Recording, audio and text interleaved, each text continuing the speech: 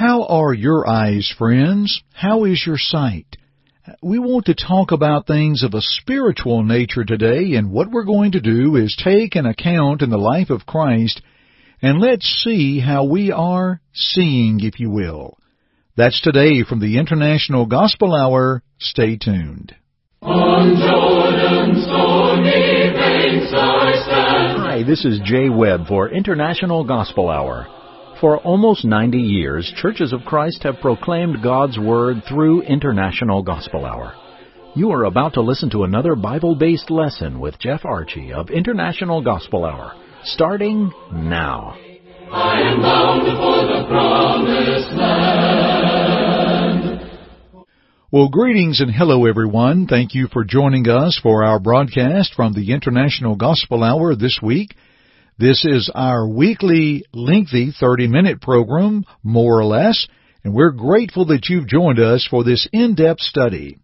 We appreciate our Jay Webb and his kind words, and you'll hear from Jay throughout our broadcast of the things that we offer from International Gospel Hour for your further study.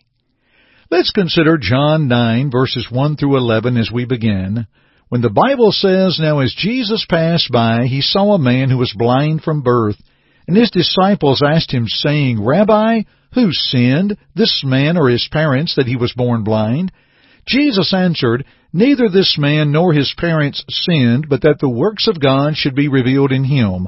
I must work the works of him who sent me while it is day. The night is coming when no one can work. As long as I am in the world, I am the light of the world." When he had said these things, he spat on the ground and made clay with the saliva, and he anointed the eyes of the blind man with the clay. And he said to him, "Go wash in the pool of Siloam," which is translated sent. So he went and washed and came back seeing. Therefore the neighbors and those who previously had seen that he was blind said, "Is not this he who sat and begged?" Some said, "This is he." Others said, "He is like him." He said, "I am he." Therefore they said to him, "How were your eyes opened?" He answered and said, "A man called Jesus made clay and anointed my eyes and said to me, Go to the pool of Siloam and wash. So I went and washed, and I received sight." What a beautiful, beautiful account in the life of Christ. And those who knew this man asked the obvious question, "How were your eyes opened?" I mean, this was very impressive. The man had been blind from birth, and now he sees, and he simply did what Jesus said. So, friends, I want to build from this and ask the question in a spiritual sense, how are your eyes? How were your eyes opened, or are they opened? You know, we need to be on guard and watching constantly. Listen to what Peter said in 1 Peter 5:8. "Be sober, be vigilant, because your adversary the devil walks about like a roaring lion, seeking whom he may devour." When we think about how he wishes to devour us, let's think about those two words, be sober, a word that means free from intoxicants, of course, but a meaning within of watching, being alert. How are your eyes spiritually?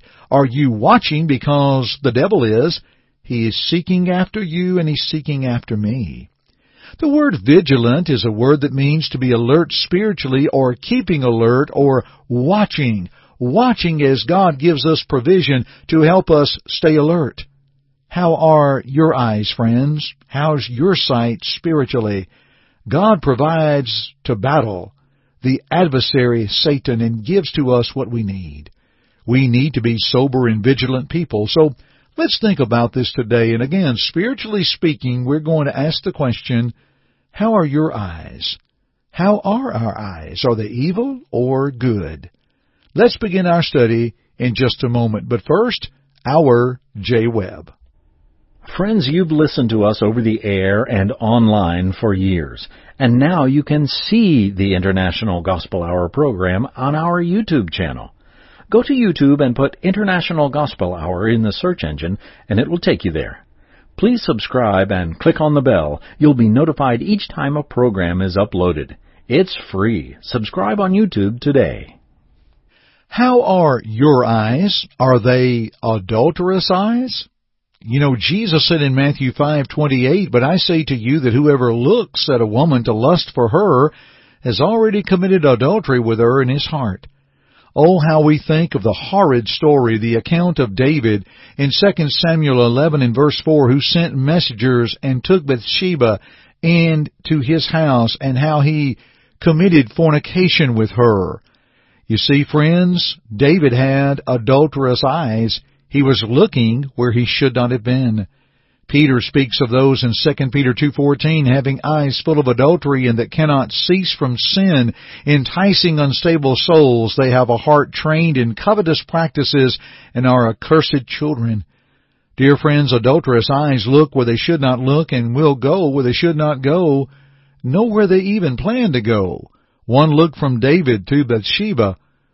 Dear friends, eyes that will not cease from sin, they continue to go and go further. How are your eyes? Friends, how are your eyes? Are they envious eyes? From 1 Samuel 18:8 and 9, we find where Saul was very angry, and the saying displeased him, and he said, "They have ascribed to David 10,000s, and to me they have ascribed only thousands. Now what more can he have but the kingdom?" And the Bible says, so Saul eyed David from that day forward, meaning he looked with envy because of the praise David received. Rather than rejoice for the good David was doing, Saul became envious. It became his downfall eventually. In 1 Timothy 6:3-5, if anyone teaches otherwise and does not consent to wholesome words, even the words of our Lord Jesus Christ, and to the doctrine which accords with godliness, he is proud, knowing nothing, but is obsessed with disputes and arguments over words, from which come envy, strife, reviling, evil suspicions, useless wranglings of men of corrupt minds and destitute of the truth, who suppose that godliness is a means of gain. From such withdraw yourself. Dear friends, envious eyes, they are envious. They desire things other than what is good. May I ask a third question? How are your eyes? Are they critical eyes? You know, in Matthew 7 and verse 3, Jesus talked about being critical or judgmental in the wrong way. He even asked, why do you look at the speck in your brother's eye, but do not consider the plank in your own eye? Jesus said, you have it far worse than your brother. Or Romans 14:10, but why do you judge your brother? Or why do you show contempt for your brother? For we shall all stand before the judgment seat of Christ. 1 Corinthians 11:28 teaches, let a man examine himself. When we think about that, friends, and that deals with the Lord's Supper, but should we not examine ourselves and look upon ourselves and cease being critical of others? How are your eyes, friends? Here's a fourth question. How are your eyes? Are they covetous eyes? In Acts 8:18 and 19, Simon saw that through the laying on of the apostles' hands the Holy Spirit was given. He offered them money, saying, give me this power also, that anyone on whom I lay my hands may receive the Holy Spirit. But you see, that wasn't his purpose in life, friends. In John 2:15 and 16, Jesus made a whip of cords and drove them all out of the temple with the sheep and the oxen, and poured out the changers' money and overturned the tables. And he said to those who sold doves, take these things away. Do not make my Father's house a house of merchandise. You see, friends, people desiring to do things outside of what God would have them to do. We're reminded in 1 Timothy 6:10 that the love of money is a root of all kinds of evil, for which some have strayed from the faith in their greediness and pierced themselves through with many sorrows. So many times we have said, well, the love of money is the root of all evil, or money is the root of all evil. But friends, it's the love of money. It's where we put that as our number one priority, and it strays us from the faith. In Ephesians 5:3, but fornication and all uncleanness or covetousness, that it not even be named among you as is fitting for saints. How in the world can you put covetousness in the same category as fornication? I can tell you why, because God did it. All uncleanness. Colossians 3:5, therefore put to death your members which are on the earth, fornication, uncleanness, passion, evil desire, and covetousness, which is idolatry. Friends, let's spend a few moments right here and think on this part. Are our eyes covetous eyes? Are we desiring the things in life that we need not to desire? Have we made our Father's house or our house a house of merchandise to where we covet and desire more and more for happiness rather than the true happiness and the blessings that can come from God? You see, friends, covetous eyes can get us in a lot of trouble and move us away from God because, after all, covetousness, which is idolatry, we could ask the question, how are your eyes? Are they eyes of idolatry? That we're looking for happiness elsewhere other than to God. Let's ask another question. How are your eyes, friends? Are they closed eyes? You know, there were those in the days of Jesus that Jesus taught and said that these were individuals in whom the prophecy of Isaiah was fulfilled. In Matthew 13, 14, and 15, he speaks of that prophecy, and he says, "Hearing you will hear and shall not understand, seeing you will see and not perceive. For the hearts of this people have grown dull. Their ears are hard of hearing, and their eyes they have closed, lest they should see with their eyes and hear with their ears, lest they should understand with their hearts and turn, so that I should heal them." Jesus said here are individuals who are closing their eyes. They wish not to see. And you know, Peter speaks of those who need to grow in their faith. But he speaks of those in 1 Peter 1 and verse 9 who were lacking things listed earlier, such as virtue, knowledge, self-control, perseverance, godliness, brotherly kindness, and love. Peter said in 1 Peter 1:9, "He who lacks these things is short-sighted even to blindness, and has forgotten that he was cleansed from his old sins." Peter is speaking there spiritually. An individual that is not growing in virtue and knowledge and self-control, perseverance, godliness, brotherly kindness, and love is short-sighted even to blindness. They are slowly deteriorating spiritually how they see. Their eyes are closed. And later in 2 Peter 3:5, he speaks of those that willfully forget and how they will become blind. Yes, friends, these evil eyes we need to avoid. For the direction they take us, the trouble they cause us, and the sin and suffering brought forth result in no joy, no peace, and no salvation. Dear friends, we do not want adulterous eyes. We certainly don't want to have eyes of adultery and desire things, but the scary part of that is how it can take an individual further. We think, well, it doesn't hurt to look, or as the old saying is, it doesn't hurt to look at the menu if you don't order. Friends, we're not talking about food. We're talking about looking on someone whom we cannot have. But don't think Satan will not work that.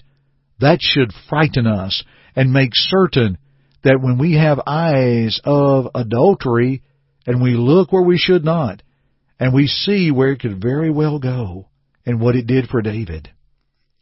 How about envious eyes, to where we are envious of others who are doing well, and then critical of them? We certainly don't want critical eyes, eyes that unnecessarily judge one another, or covetous eyes, eyes of idolatry, or eyes that we want to find happiness elsewhere. And as we just noticed, closed eyes, to where we, again, have no desire or look away and not look upon the things God will give us. Once again, friends, these evil eyes we've mentioned we need to avoid. Again, they take us in a direction that we do not want to go. They will cause us trouble that we do not have time available to deal with it. And the sin and suffering brought forth, there's no joy, no peace, and no salvation. Now, we're going to come back after our brief break when our J-Web will come and tell you a little bit about our website. But we're going to come back and look at the kind of eyes that God would have us to have. Here is our J-Web. Our website is internationalgospelhour.com. That's internationalgospelhour.com. Please check it out and listen to our other broadcasts. Learn more of our history. Download our app. request our newsletter, and ask for our free Bible study by mail. Also, check out our free resources available from our fellow laborers in the gospel. Yes, friends, all for you through our website at internationalgospelhour.com. Okay then, let's continue today's study. Now, friends, let's talk about the sight that we need to have. How are your eyes? Are they compassionate eyes? Oh, friends, think of the joy we have of two wonderful parables from the teachings of Jesus Christ. In Luke 10, verse 33, Jesus mentions of the certain Samaritan who came where the man had been beaten, and when he saw him, he had compassion. How many times do we use the phrase, that individual is a good Samaritan? It all began when he saw him, he had compassion on him, and that compassion moved him to serve. Oh, what about the parable of the prodigal son in Luke 15, and especially verse 20? When he arose and came to his father, the Bible tells us how that he came to himself, and how he was ragged in that hog pen as he was feeding the hogs, and how he would desire to have the husk that the swine did eat, but yet he was hungry and no man gave. When he came to his father, the Bible says when he was still a great way off, his father saw him and had compassion, ran and fell on his neck and kissed him. Now the account there is the one having compassion is God. The Samaritan, the one having compassion, is the Christ, and the teaching that we need to have compassion on others. When we are compassionate upon others, that's a sign that we're willing to give and help. How are your eyes, friends? Are they compassionate and you seek the good? Remember, in the parable of the prodigal son, the Father is God, and we're the ones that need to come to Him. When we do, He is there for us.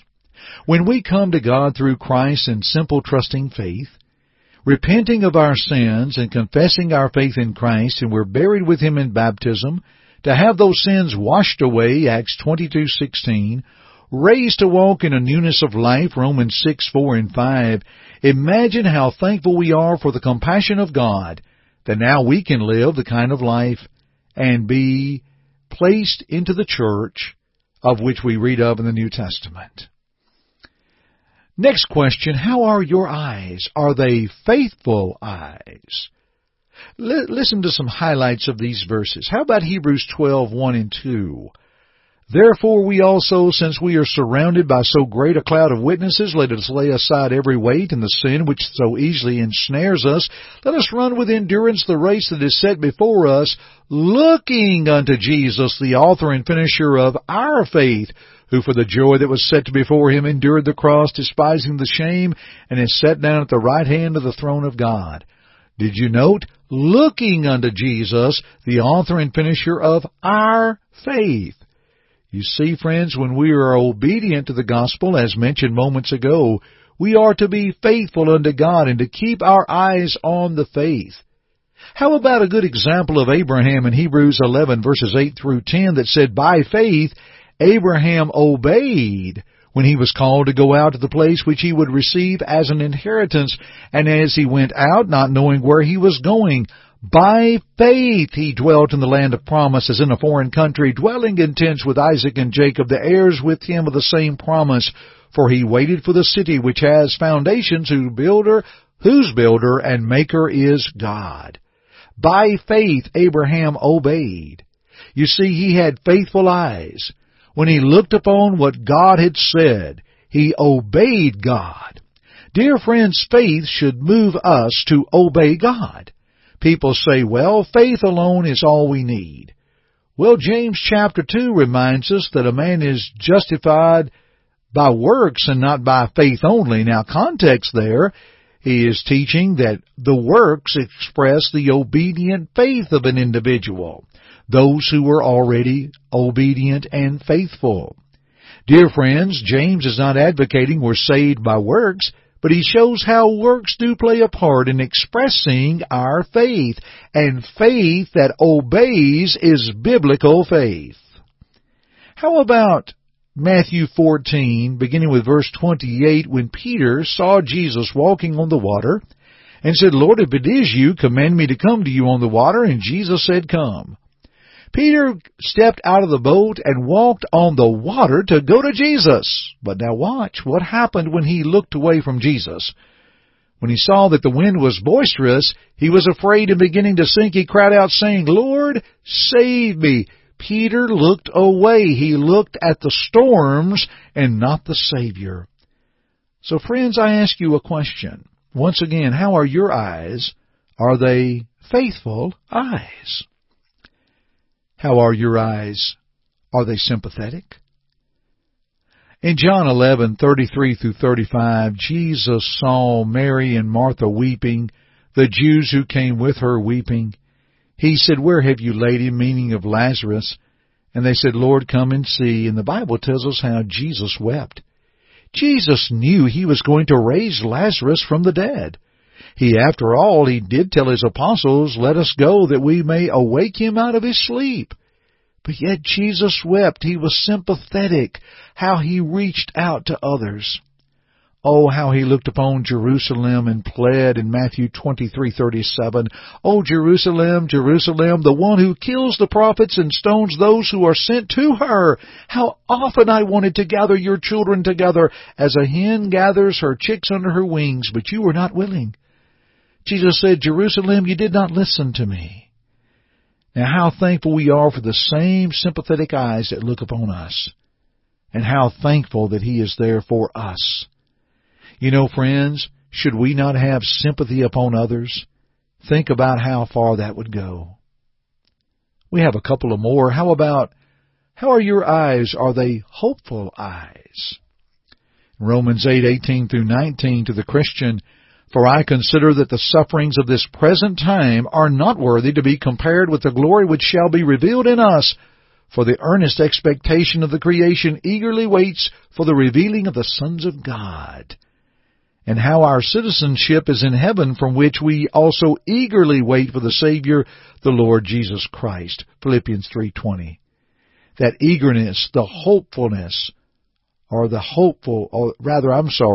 the eager and the hope that we have in Christ as Christians. How are your eyes, friends? Are they hopeful eyes? Finally, how are your eyes? Are they open eyes? You know, in John 9:10, remember from our account we read as we began our broadcast, they said to him, how were your eyes opened?